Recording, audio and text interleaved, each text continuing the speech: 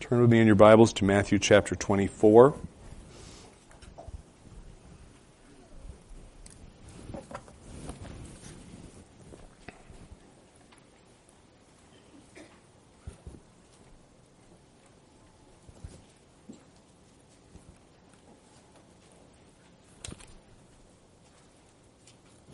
Matthew chapter 24. I will begin with the first verse, although the text is actually verses 4 through 14. But it's very important that you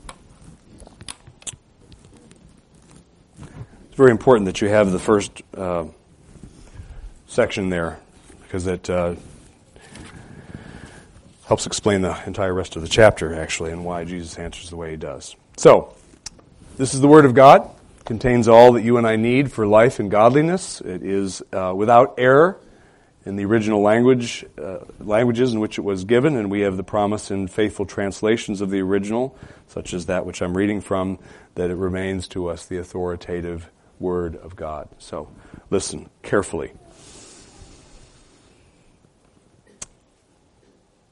Matthew 24:1. And Jesus came out from the temple and was going away when his disciples came up to point out the temple buildings to him. And he answered and said to them, "Do you not see all these things? Truly I say to you, not one stone here shall be left upon another which will not be torn down." And as he was sitting on the Mount of Olives, the disciples came to him privately, saying, "Tell us, when will these things be? And what will be the sign of your coming and of the end of the age?" And Jesus answered and said to them, "See to it that no one misleads you. For many will come in my name, saying, 'I am the Christ,' and will mislead many. And you will hear of wars and rumors of wars. See that you are not frightened, for those things must take place, but that is not yet the end. For nation will rise against nation, and kingdom against kingdom, and in various places there will be famines and earthquakes. But all these things are merely the beginning of birth pangs. Then they will deliver you to tribulation and will kill you, and you will be hated by all nations on account of my name. And at that time many will fall away and will deliver up one another and hate one another. And many false prophets will arise and will mislead many. And because lawlessness is increased, most people's love will grow cold. But the one who endures to the end, he shall be saved. And this gospel of the kingdom shall be preached in the whole world for a witness to all the nations, and then the end shall come." Amen. Pray with me.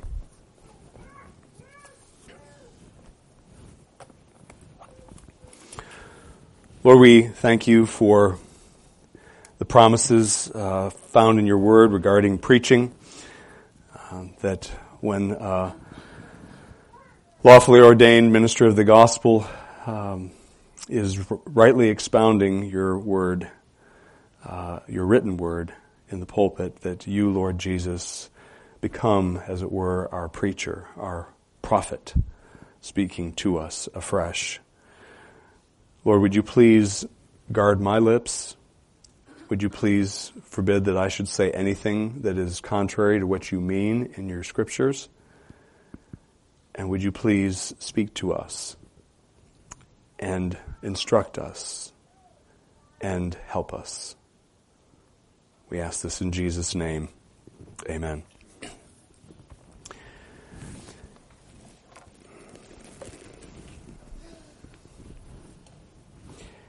Kids, have you ever had a situation, I'm sure you have, and I'm going to give you an example of it here in just a moment, but a situation where your parents have said to you, this has to happen before this can happen. I'll give you an example. So, have you ever had your mom or dad say, you have to pick up your room before you can have dessert, or before you can go outside and play, or you have to finish your homework before you can listen to a story on the radio or something like that? Have you ever had that happen? This has to happen before this can happen. We've all had that, right?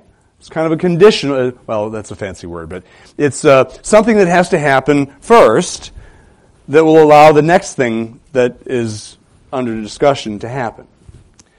Well, that's part of what's going on in this chapter, actually, kids. And it's going to be the second point. It's going to be the shorter of my 2 points. But something is told to us by Jesus that has to happen before something else, very monumental, actually, very important, is going to happen. And listen for that as I work my way through this passage and as you listen and do so as well. As I mentioned a moment ago, but just before I read this scripture passage, it's really important to grasp what's happening in the first 3 verses of this passage in order to understand the passage. Because the passage, which really starts in verse, Jesus' answer, I should say, to the disciples' question, starts in verse 4 and actually goes all the way to the end of chapter 25. It's called the Olivet Discourse because it took place on the Mount of Olives. And understanding the discourse, particularly chapter 24, is not going to happen unless you grasp the first section and what's going on there and what isn't going on there. So I'm going to, by way of review, going to give you a few of the key takeaways from last Sunday's sermon when we looked at those first 3 verses here, just to get us started. What's understanding the disciples' question that they ask in verse 3 is key to understanding Jesus' response in the remainder of the Olivet Discourse. Now, when we compare, as I mentioned last week, Matthew's version of their question, of the disciples' question, with Mark and Luke's version of their question, and they differ. Mark and Luke's version are similar, but they differ somewhat in the way it's worded from what Matthew says. When we make that comparison of the various versions, it is clear that the disciples wanted to know basically about one thing, although 2 aspects of that one thing. They wanted to know when the destruction of the temple, and it was going to involve more than just the temple, as we know, the entire city of Jerusalem, but they were thinking particularly about the temple, because Jesus had just talked about not one stone is going to be left upon another. They were staring at the temple complex, and Jesus is saying that's going to be flatter than a pancake. There's nothing going to be left. And so they're asking, when is that going to happen, Jesus? And what will be the sign that that will happen? That destruction of the temple is imminent. So that's what they're asking, okay? And that's clear when you compare the various versions of their question. Well, their assumption that they are making as they ask this question is important to note. They are assuming, well, let me back up. They're assuming, and we get this from Matthew's question, the way it's worded in the text we're looking at today, they're making a couple of assumptions, the disciples are. One is right, one is wrong. The first assumption they are making is that the temple's destruction, that Jesus has just prophesied in the preceding verse, that the temple's destruction is going to occur at the end of human history. They're assuming that. We know that. Another assumption that they are making is that the end of human history will be brought about by the return of Jesus, the bodily return of Jesus. And that will bring in the end of the age, the day of judgment. Okay? So those are the 2 assumptions that the apostles or the disciples, who would become apostles shortly, are making. And their assumption that the end of human history would be brought about by Jesus' bodily return in glory as judge, that assumption was correct. That is going to happen. The end of the age, The end of the world as we know it is going to be brought about by Jesus' return in judgment as the great divine judge, judging the goats and the sheep. So they were correct about that. But because the temple's destruction, which was on their mind, would obviously occur as a result of divine judgment, why else would the temple, God's temple, be destroyed, of the temple of God's people and God be destroyed unless God was angry? So they realized, well, the temple's going to be destroyed because God is angry, and he destroys it through whatever means of his choosing. It turns out it was the Roman armies. But so because the temple is going to be destroyed as a result of divine judgment, and because the meting out of divine judgment was going to be a central aspect of Jesus' second coming, which they knew from his teaching up to this point, the disciples wrongly concluded from those facts that the temple's destruction would occur whenever Jesus came back bodily.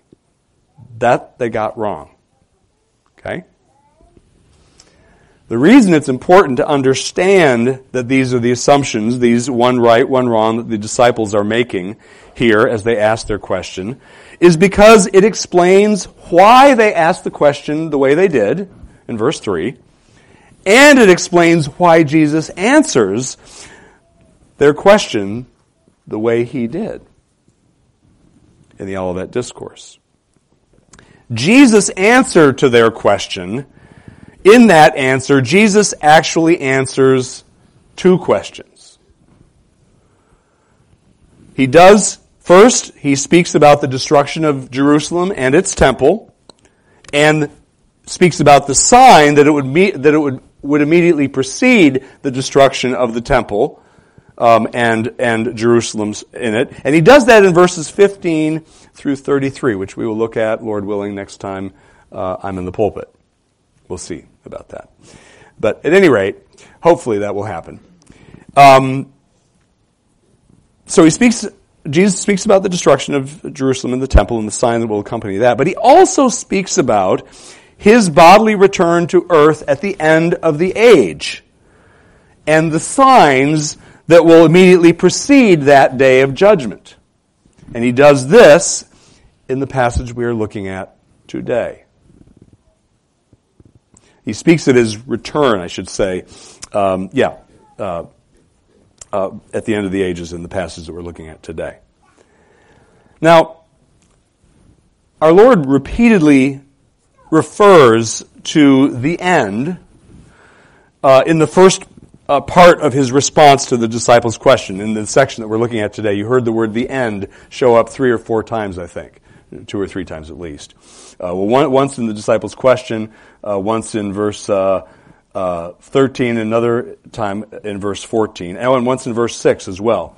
He kept talking about the end. You noticed that, right? Well, what is he referring to?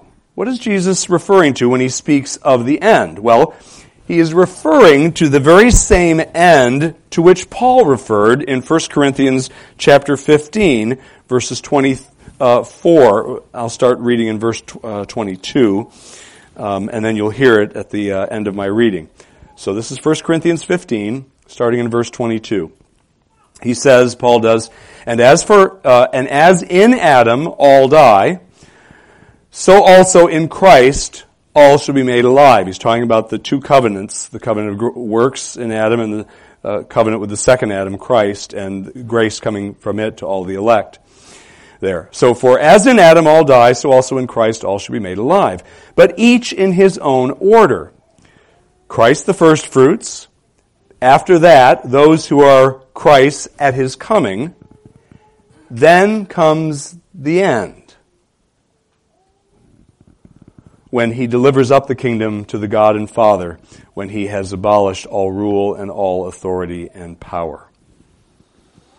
So that's the same end that Paul is talking, or that Jesus is talking about, is the one that Paul just talked about there. Then comes the end. It's also the same end that the disciples themselves were referring to in their question back in verse 3. They ask, "Tell us, when will these things be, and what will be the sign of your coming and of the end of the age?"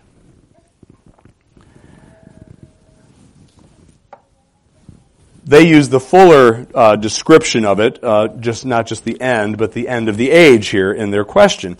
And what the disciples intended by their use of this expression, the end of the age, was exactly what Jesus himself had taught them it meant earlier on in his ministry.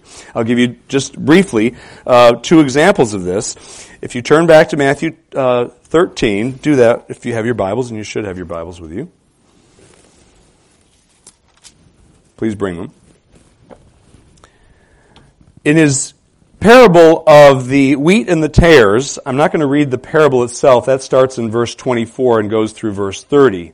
Most of you are familiar with that parable.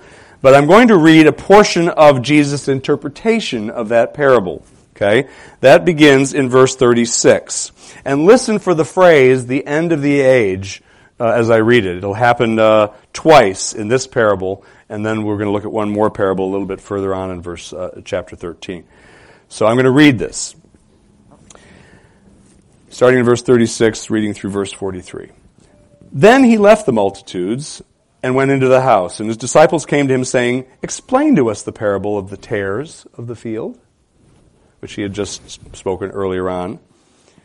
And he answered and said, "The one who sows the good seed is the Son of Man." So that's Jesus himself. "And the field is the world. And as for the good seed, these are the sons of the kingdom. And the tares are the sons of the evil one. And the enemy who sowed them is the devil." And notice, "and the harvest is the end of the age, and the reapers are angels. Therefore, just as the tares are gathered up and burned with fire, so it shall be at the end of the age. The Son of Man will send forth his angels, and they will gather out of his kingdom," in other words, at the end of the age, "they will gather out of his kingdom all stumbling blocks and those who commit lawlessness, and will cast them into the furnace of fire. In that place where there shall be weeping and gnashing of teeth. Then the righteous will shine forth as the sun in the kingdom of their Father. He who has ears, let him hear." So, he is clearly there in the verses, that whole section. He's clearly, when he speaks of the end of the age, he's talking about the end of world history, when Jesus returns with his holy angels in glory to judge, to right all wrongs. If you go down a little bit further in Matthew 13 to the parable of the dragnet, starting in verse 47, you see a similar understanding of the end of the age, that phrase that the disciples use in their question. Verse 47, "And again, the kingdom of heaven is like a dragnet cast into the sea and gathering fish of every kind.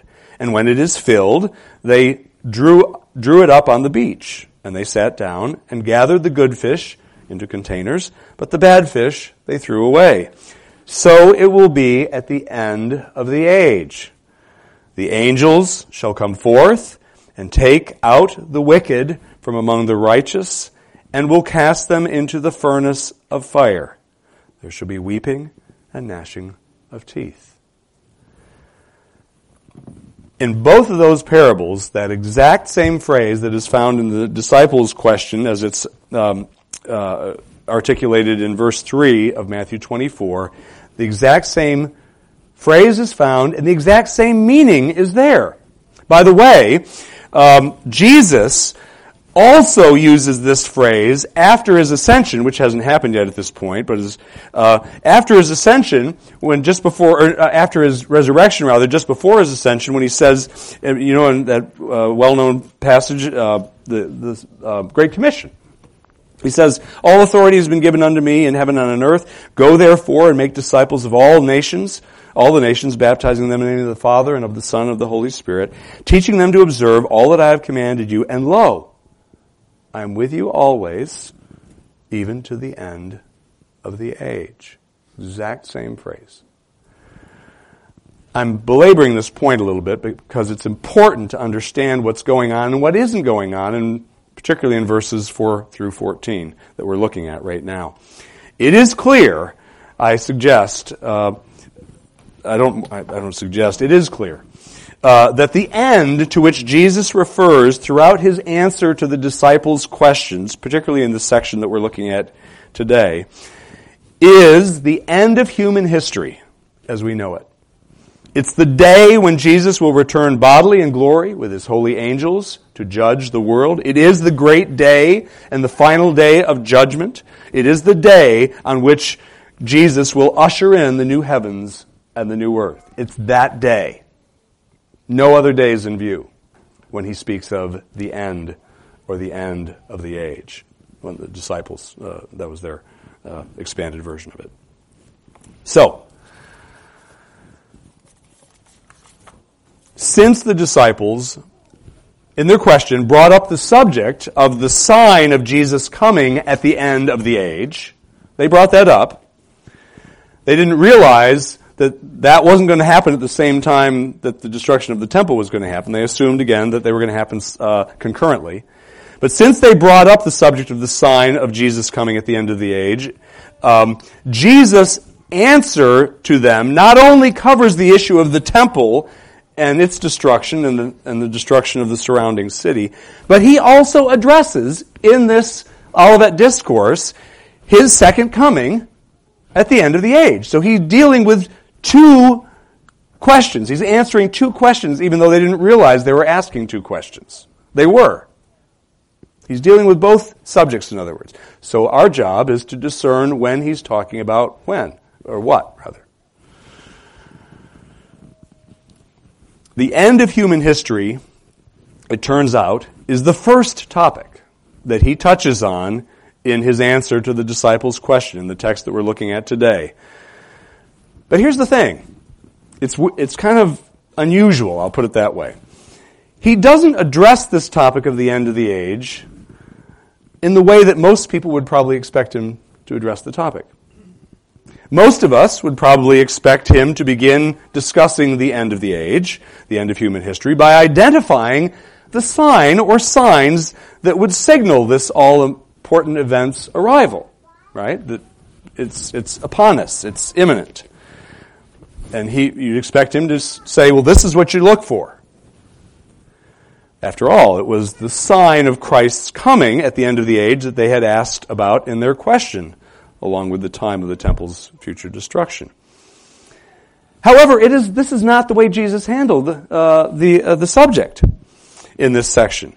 Rather, what he does is he begins addressing the topic of the end of human history not by identifying the signs of its imminent arrival, but by informing the disciples and us of what things do not signal the end of the age, that it's just around the corner or that it has arrived.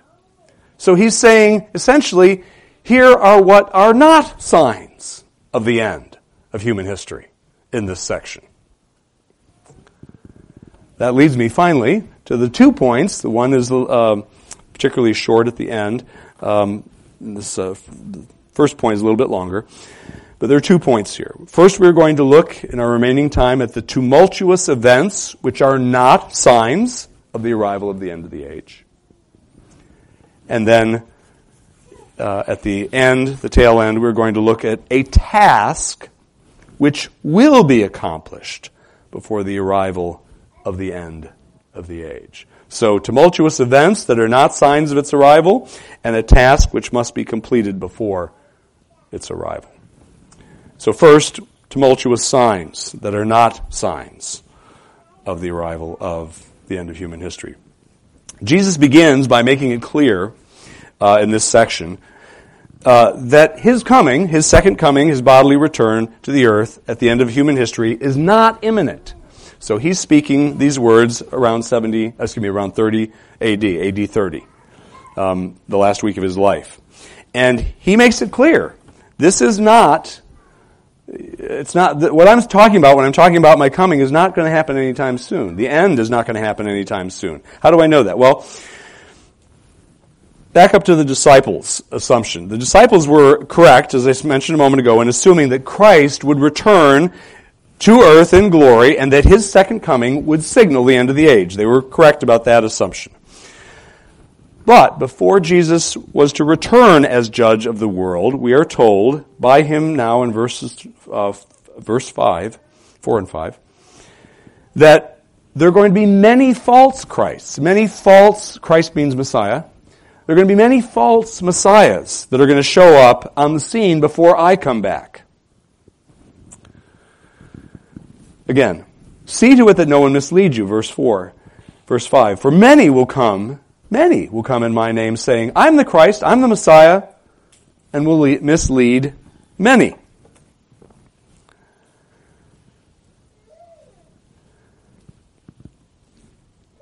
What is underlying, in order for many Christs, or false Christs, false Messiahs to show up, it implies, you see, that a significant period of time had to pass or elapse before Jesus was going to return as judge in his second coming. Just that very fact alone, that there are going to be many false Christs showing up and misleading many. That takes time, you see. And so right there, that was the beginning of, they should have gone, this is going to happen right away, Jesus' return.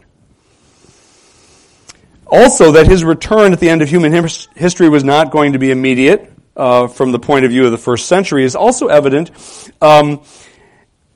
in what's said in verse 8. Hold on a moment here. Yeah, verse 8. Did I get that? Yes, okay, here we go. I'll start reading in verse 7.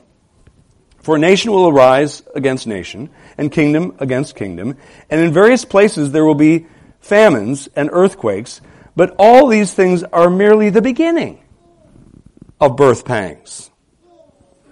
Merely the beginning. By the way, the other text I should have read verse 6 to you a moment ago. Let me read that. After he says, many false Christs will come, misleading many, and he said in verse 6, and you will be hearing of wars and rumors of wars.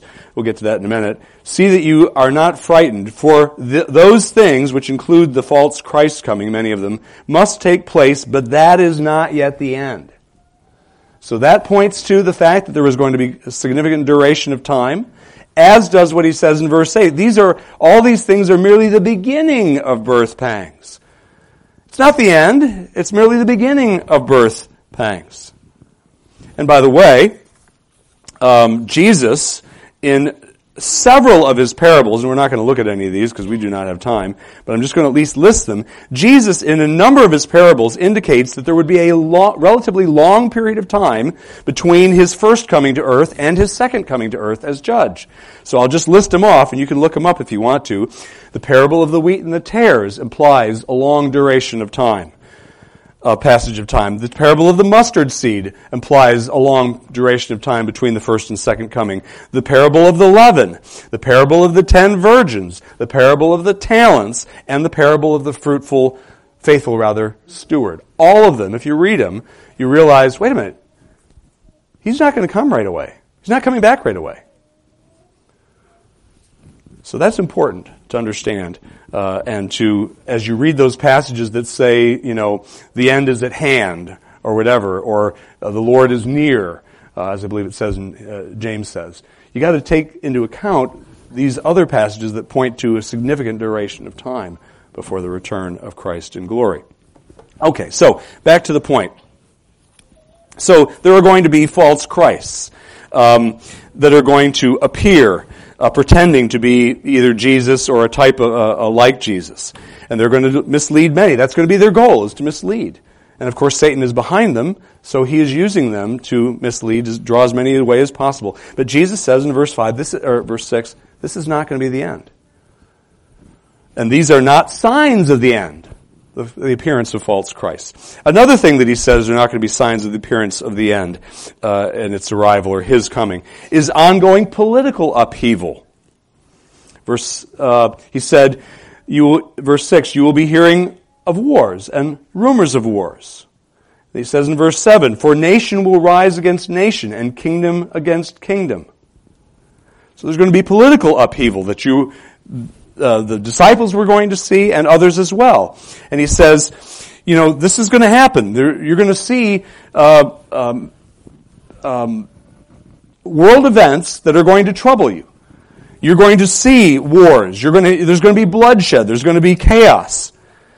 There are going to be nations that are going to conquer other nations. You're going to see that. But that's not the end. So, when the disciples began to see the unraveling of the peace in the first centuries when it began to happen. The peace that Rome had secured for the ancient world, it actually was famously referred to as the Pax Romana, the peace of Rome.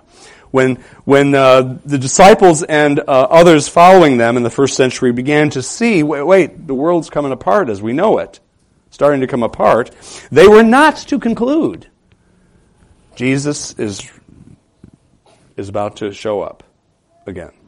That was not the conclusion they were to come at when they saw that. In fact, Jesus is saying just the opposite of what many today claim in today's evangelical world. Many are saying, oh, wars and rumors of wars is a sign of the end. No, it's not. Read the text. There have been wars and rumors of wars. Nations have been rising up against nation, kingdoms against kingdom for the past 2,000 years. Right? Y'all know your history, at least some of it.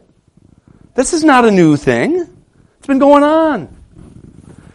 And these tumultuous happenings are going to continue going on. And are going to continue to be observed until the time that Jesus does return in glory, whenever that is. So wars and rumors of wars are not signs of the end either. Neither are famines or earthquakes. Verse 7 speaks of them as well. Luke's account adds plagues to this, by the way. So famines, plagues, and earthquakes are tumultuous happenings which are not signs of the end of the age, and therefore not signs that Christ is about to return. Famines, plagues, earthquakes have been around, again, they've been around not just for 2,000 years, they've been around since God cursed mankind as punishment for the fall. Right? They're part of the curse. It's been going on for 6,000 years. There's nothing new about famines, about plagues, about earthquakes. And they will continue, these events will continue to afflict humanity until heaven and earth are remade by our Lord at His second coming. So disasters such as these, famines, earthquakes, plagues, are not signs of Jesus' imminent return to earth at the end of the age either. David Silverside's, a Scotch-Irish minister, puts it this way in a sermon that he preached on this passage. He said, they are, meaning these famines, plagues, and earthquakes, they are another apparent sign that is no sign. That's what he says. Exact quote. No, occurrences of plagues, famines, and earthquakes following Jesus' ascension would merely mark the beginning, verse 8, of a long period of time, the remainder of the New Testament age, in fact, that will culminate in Christ's return at the end of history. But it's going to characterize the whole age between the first and the second coming. They are merely the beginning of birth pangs. Another thing that is not a sign of the end is persecution of believers by the ungodly. When the apostles, I'll read it in a moment, when the apostles themselves are met with hatred on account of their commitment to Christ, and they certainly were, and when they are delivered up, and others like them are delivered up and killed for their proclamation of the gospel in the far-flung corners of the world, they are not to regard such opposition from unbelievers as a sign that the end of the world will be at hand. Again, verses 9 and 10 make this point. Then they will deliver you up to tribulation, and will kill you, and you will be hated by all nations on account of my name. And at that time many will fall away, and will deliver up one another, and hate one another. This is a part and parcel of what is not, that is merely the beginning of birth pangs. So they were not to regard persecution as a sign that the end is near, and neither are we, folks. Neither are we. Now, we don't have any kind of persecution here. But we can read about it. If you get Voice of the Martyrs magazine, if you get World magazine, if you get, I'm forgetting something here, Samaritan Ministries, some of you have that, their newsletter. They talk about persecution that's going on in places like India and Sudan and Nigeria and places like that. It's happening all across the globe, and you know what? It may be coming our way. It may be. But the point is, it's not a sign of the end. It's not. We're not to regard it as such.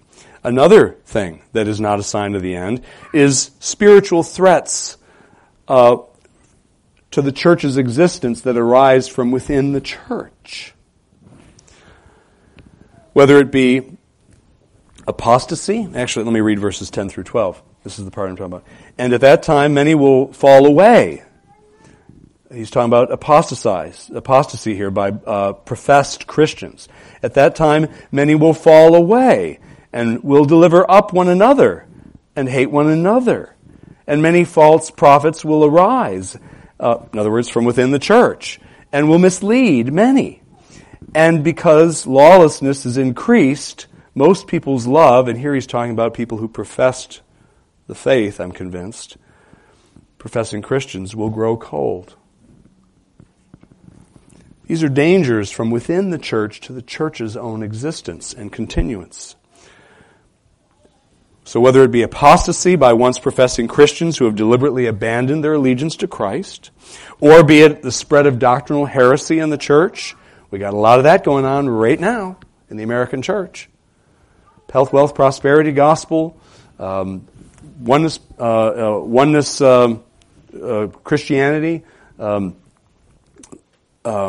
which isn't Christianity, other things, whether it be doctrinal heresy or apostasy, or whether it be an increase within the church of callousness and indifference towards God among professing Christians, cold hearts, due to toleration of sin in their own life, as the passage speaks of lawlessness.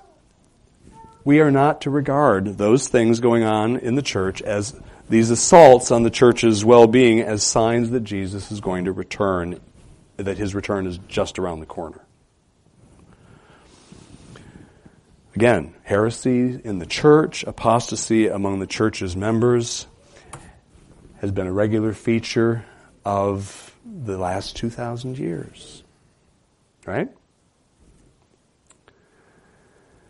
Rather than, and Jesus says in verse 13, rather than expecting an imminent deliverance from these distressing phenomena that he's been talking about by Jesus himself as a result of his coming, rather than you saints looking for me to return imminently and rescue you from these troubling things that I've just been talking about, what you need to do instead of waiting for me on your rooftop to return is you need to endure the things if and when they happen to you that I'm talking about. Verse 13. But the one who endures to the end, he shall be saved.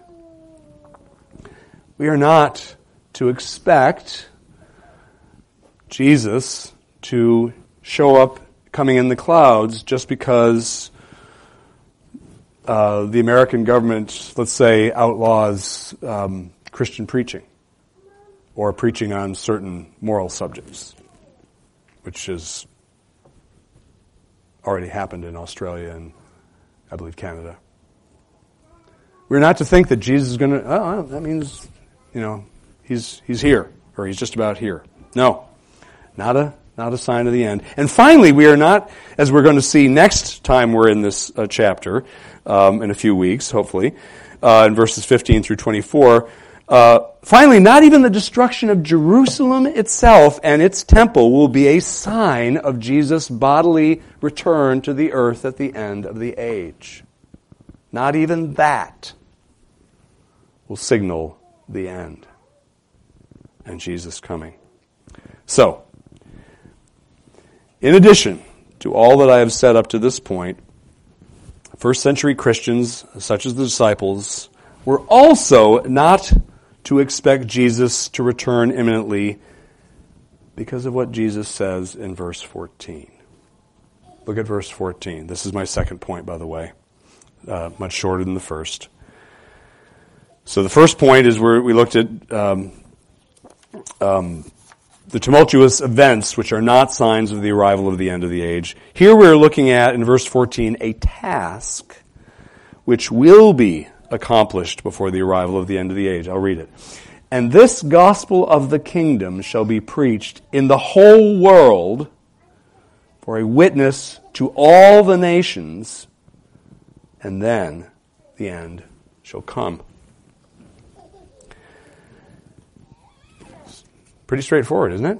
The gospel is going to be preached throughout the whole world, in the whole world. For a witness to the nations, all of them. This is not just a prediction by Jesus, it is a promise.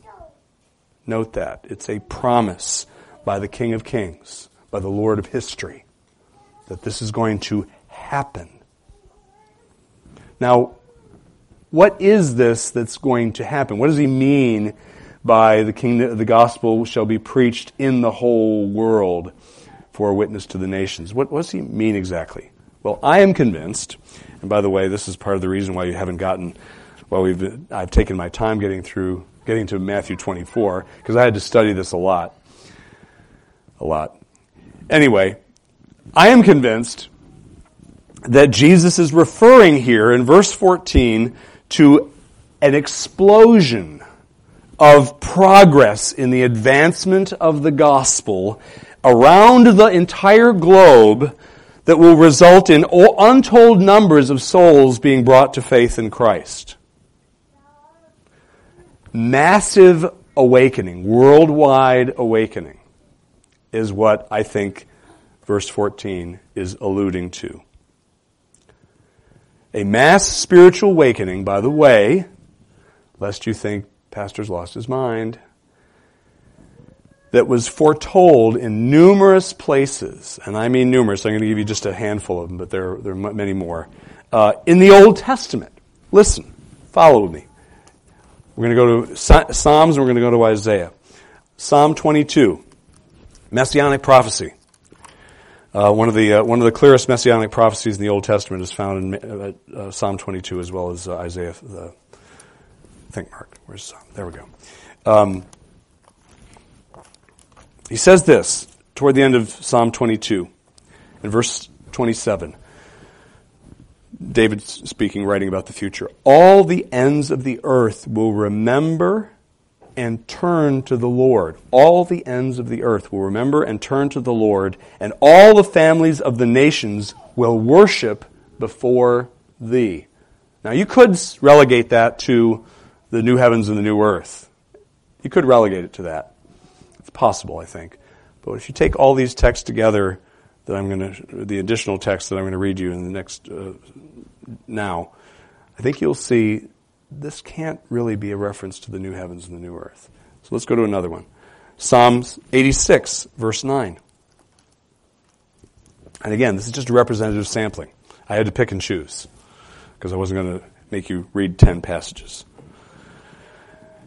Psalm 86, verse 9 reads, All nations whom thou hast made shall come and worship before thee, O Lord, and they shall glorify thy name. All the nations shall come and worship. Okay, well, you're not convinced. Let's move on to Isaiah 2. We read this pretty regularly as a call to worship. Listen to what he says. Listen carefully to what he says, starting in verse 2. Now it will come about that in the last days, the mountain of the house of the Lord, Isaiah 2:2, the mountain of the house of the Lord will be established as the chief of the mountains, and will be raised above the hills, and all the nations will stream to it. And many peoples will come and say, Come, let us go up to the mountain of the Lord, to the house of the God of Jacob, that he may teach us concerning his ways, and that we may walk in his paths. Now, that could be, you can argue that that's a reference to the spiritual Mount Zion, the church, or it could actually possibly be, I'm pondering this, a reference to Israel itself. I'm not going to become a dispensationalist, just so you know, but post-millennials have some things that they got some things to say that are actually significant, and that there is occasional similarity with some dispensational thought. At any rate, let's go to one more. Isaiah 11, verse 10. A few more chapters ahead. And again, this is just representative sampling. Verse 10 of Isaiah 11. Then it will come about in that day that the nations will resort to the root of Jesse, Jesus in other words, who will stand as a signal for the peoples, and his resting place will be glorious. The nations will resort to the root of Jesse. And there are others.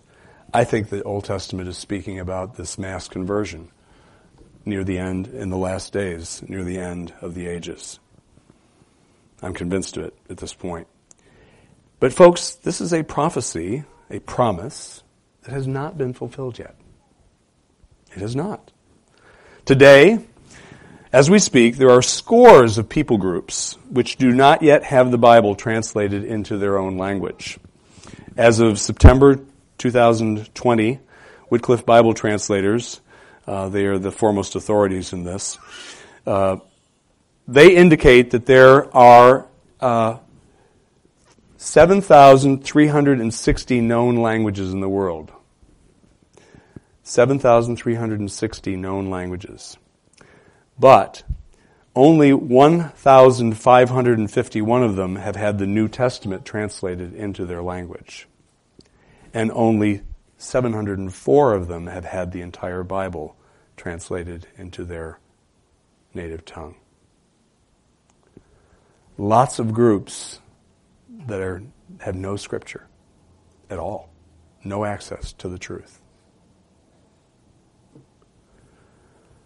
This hasn't happened yet. This promised worldwide mass influx of souls into the kingdom of Christ has to take place before Jesus returns to bring in the end of the age. There's some implications to this, which I'll conclude with. First, what that means is it means that the world as we know it, this troubled, cursed world as we know it, is not going to come to an end anytime soon. That's what it means. It also means that you and I shouldn't expend mental energy trying to discern whether or not he's about to return to earth because of world events.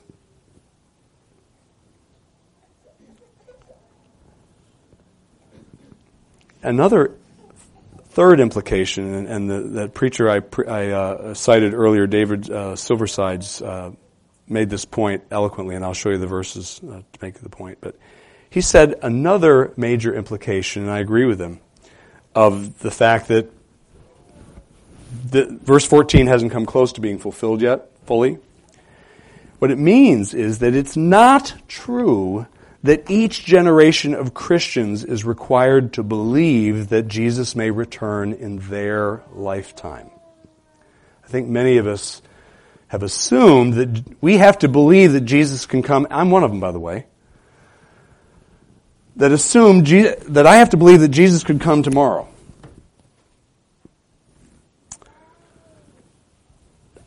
That's if my reading of verse 14 is correct, and it's not just my reading, then that's not true.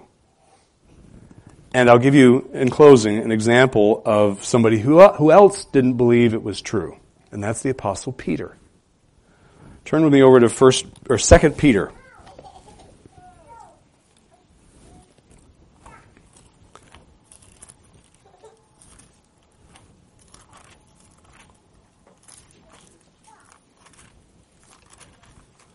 Second Peter, chapter 1, verses 13 and 14 reads this way. Peter says, so 1:13, and I consider it right, as long as I am in this earthly dwelling, to stir you up by way of reminder, knowing that the laying aside of my earthly dwelling, his body, is imminent, as also our Lord Jesus made clear to me. He knew he was about to die, right? And yet if you go over to chapter 3, he says, starting in verse 11, and he's talking here to his readers, but it's pretty clear to me that he's also would include himself in this as well when we get to it in verse 13. But he says, since all these things are to be destroyed in this way, he's just been talking about destruction of the world as we know it, the day of the Lord. Since all these things are to be destroyed in this way, what sort of people ought you to be in holy conduct and godliness? Looking for, and he would include himself in that category, excuse me, that he himself should be engaging in holy conduct and godliness, looking for and hastening the coming of the day of God, on account of which the heavens will be destroyed by burning and the elements will melt with intense heat. Notice, looking for, in verse 12. He's telling his readers, and he would have included himself in this, we are to be looking for the coming of the day of the Lord. What that means, I think, is not necessarily that we have to look for it happening in our lifetime, necessarily, but expectantly looking for and desiring the coming of the Lord. That should be our desire. Not necessarily that it's going to happen right in our lifetime. And so I don't think there's a contradiction, is what I'm trying to tell you, between this interpretation of verse 14 and looking for the coming of the day of the Lord in our age. Folks, the day of the Lord that will come at the end of the age will come for many of us sooner than the day of Jesus' bodily return. Probably, maybe all of us are going to die and appear before the judgment seat. That'll be a day of the Lord for us. Now, as I mentioned in Sunday school earlier today, the day of the Lord, what comes with the day of the Lord is judgment and grace. And the objects of his judgment are not the objects of his grace, and the objects of his grace are not the objects of his judgment. The point is, we are all going to stand in judgment. We are all going to come before the seat of Christ. And we are all going to be judged. And God, Jesus is God the Son, God hates sin. He despises it. And he must, because he's a just God, he must punish sin. All sin must be punished. It can't be waived. There's no waiving of punishment for sin. The only question is, who's going to get the punishment? And for the Christian, Jesus got the punishment on the cross. For the person who is not a Christian, if they pass out of this world, either because of their own death or because Jesus returns in judgment while they're still alive, for the non-Christian, they will receive that punishment for eternity. So if you have not trusted in Jesus Christ, who is 100% God and 100% man, and who is the sole mediator between God and men, the sole one who can save you and me from the hell that we all deserve, if you're not trusting in him alone, you will get the hell that you deserve. You deserve. And I deserve. We all deserve it. But you'll get it unless you're a Christian. If you're not a Christian, flee to Jesus now in faith, trusting that he alone can save you, but you have to trust him also to be the king of your life. You have to give your life to him and say, Lord, I am your slave. I'm your servant. Save me and be the Lord of my life. And trust him to do that. And you will be saved. And you won't have to be afraid of dying. You won't have to be afraid of this day of the Lord if it comes in your lifetime. But only if you're trusting in Christ alone. Let's pray. Lord, we thank you for this passage. Thank you for its teaching. Thank you that, Lord, you will have your day. And that all wrongs will be righted in that day. And we thank you, Lord, that in that day, for those of us who are resting in Christ, it won't be a day of terror. We are most grateful that you showed us our need of Jesus and gave us faith to believe in him as our Savior and as our King. Lord, if there's anybody listening to my voice right now that has not trusted you, Lord Jesus, to save them, has not understood that they deserve hell for eternity and deserve your wrath, and hasn't trusted in you, would you please show such a one that they need you and give them the ability, because only you can do that by your Spirit, to actually want you as their Savior and Lord. Please save now, Lord, those who need it. And for those of us who are in Christ, would you please fill us with renewed gratitude for your indescribable kindness shown to us, saving us who deserve your wrath and giving us the very opposite of it, eternal bliss, eternal blessing, eternal love from our God. We pray this all in Christ's name. Amen. Stand and turn in your hymnals, the Psalter hymnal, to 342, our hymn of preparation for the Lord's Supper.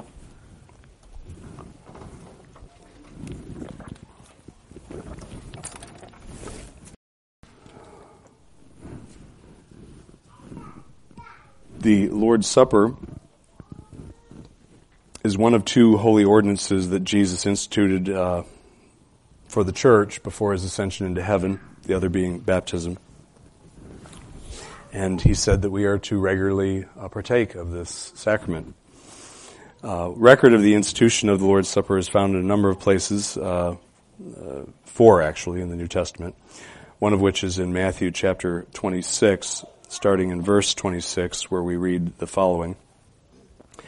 And while they were eating, Jesus took some bread, and after a blessing, he broke it and gave it to the disciples and said, "Take, eat, this is my body." And when he had taken a cup and given thanks, he gave it to them, saying, "Drink from it, all of you, for this is my blood of the covenant, which is poured out for many for forgiveness of sins. But I say to you, I will not drink of this fruit of the vine from now on, until that day when I drink it new with you in my Father's kingdom." The Scriptures teach, we are convinced the Scriptures teach, that the Lord's Supper, communion, is both a sign and a seal of the covenant of grace. Same is true of baptism. It's a sign and a seal of the covenant of grace, that covenant that God made with Christ, Jesus, that God the Father made with Jesus, God the Son, as the second Adam, and in him, in Christ, with all the elect as his seed, as the larger catechism puts it.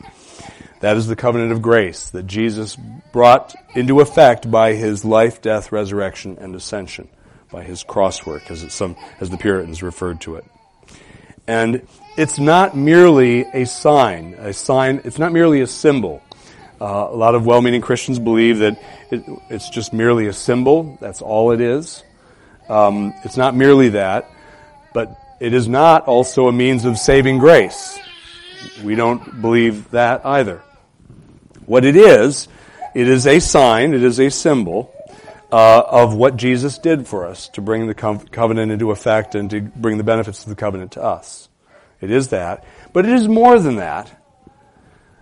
It is also, Scripture teaches, Romans 4:11 and other places, that it is a seal of the covenant of grace. That is, God is saying something when we partake of the Lord's Supper. He is guaranteeing afresh the gospel promises that he has made to you who partake. He is saying, if you are resting in Christ, all is well with your soul. That's what he's, in effect, and I don't mean to put words into his mouth, but that's in effect what he is saying to you. He is guaranteeing afresh, confirming the promises that he's already made in his word that you're hoping in, if you're a Christian, with respect to regarding your salvation. He's reaffirming those to you and saying they're good. They're good promises.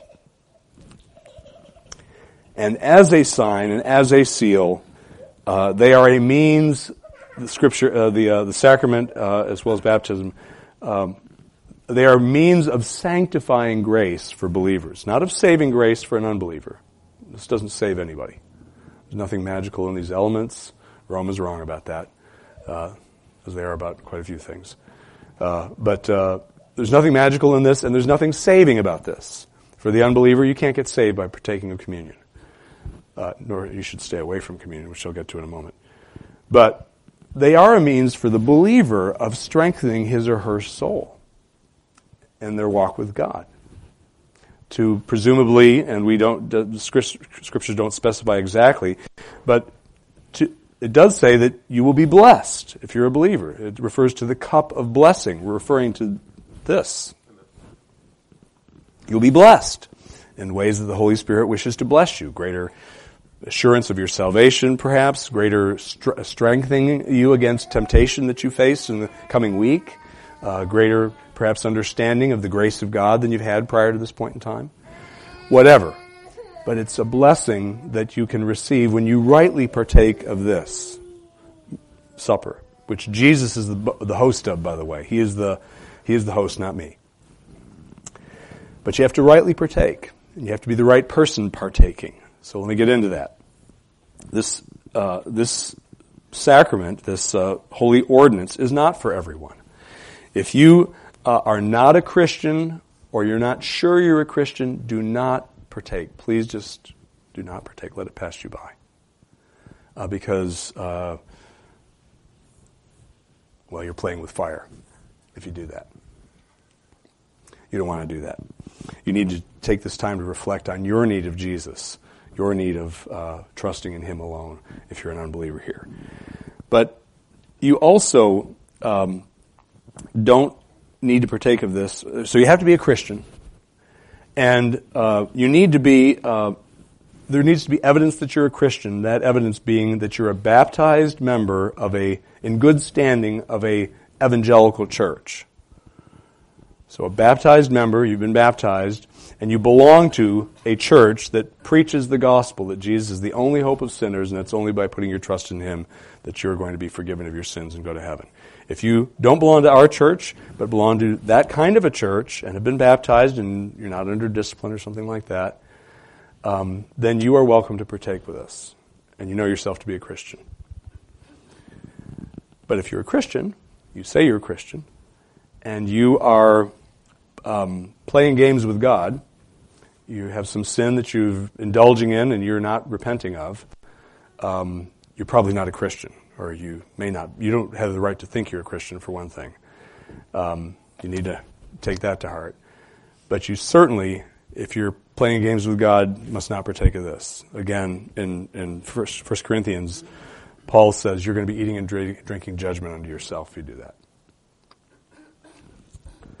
You need to take time to reflect on the evil that you are engaging in by fighting against God and saying, no, God, you can't have this area of my life. I like this sin, and you can't have it. I mean, you can't take it away. You need to ask God to soften your hard heart and give you a repentant heart. But if you're wrestling with sin, which we all are, but you're fighting against it, then this is absolutely what you need.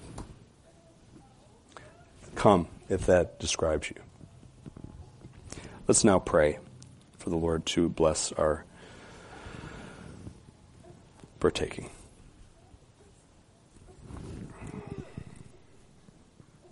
Lord, we thank you for this means of grace,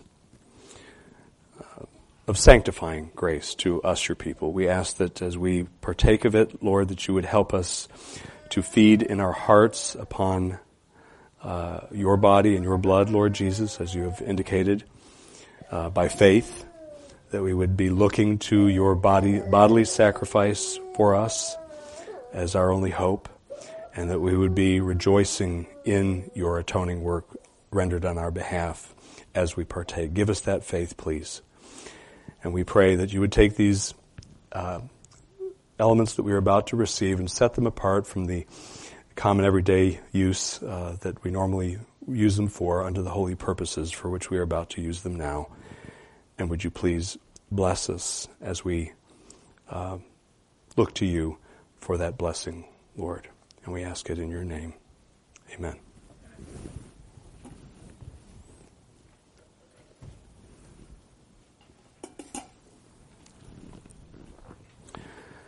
The Lord Jesus, on the same night in which he was betrayed, took bread, and when he had given thanks, he broke it and gave it to his disciples. As I, ministering in his name, give this bread to you. And he said, take, eat. This is my body, which is for you. Do this in remembrance of me. Please wait until we're all served, and then we will partake together, and the same with the wine. By the way, there is wine. There's grape juice in the middle for those who cannot in good conscience partake of the wine, but we would strongly encourage you to partake of the wine, because that's what was being used in the upper room when the Lord's Supper first took place. The body of Christ was broken for you. Take and eat.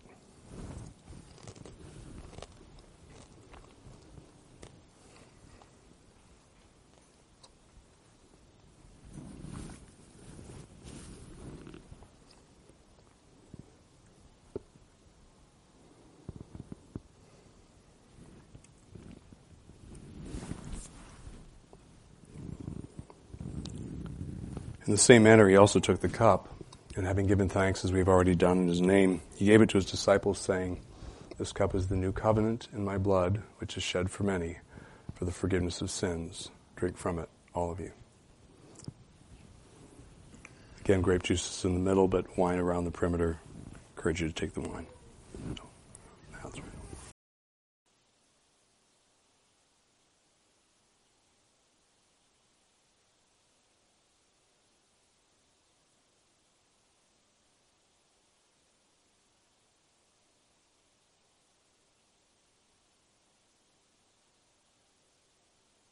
The blood of Christ was shed for you. Drink from it, all of you.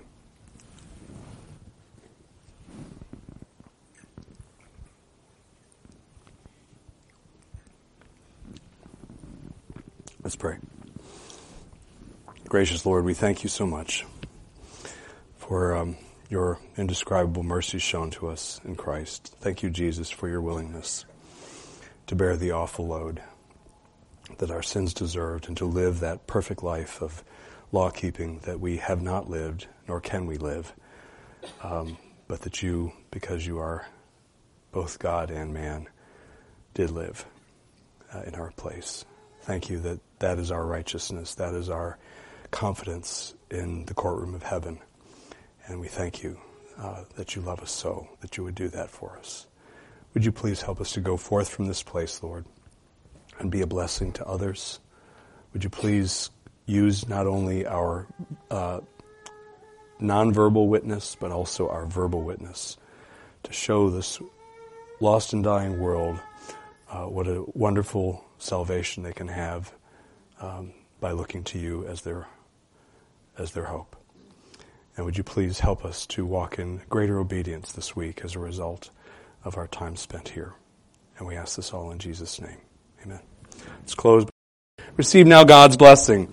Now may the God of peace, who brought it from the dead, the great shepherd of the sheep, through the blood of the eternal covenant, even Jesus our Lord, equip you in every good thing to do his will, working in us that which is well-pleasing in his sight, through Jesus Christ, to whom be glory forever and ever. Amen.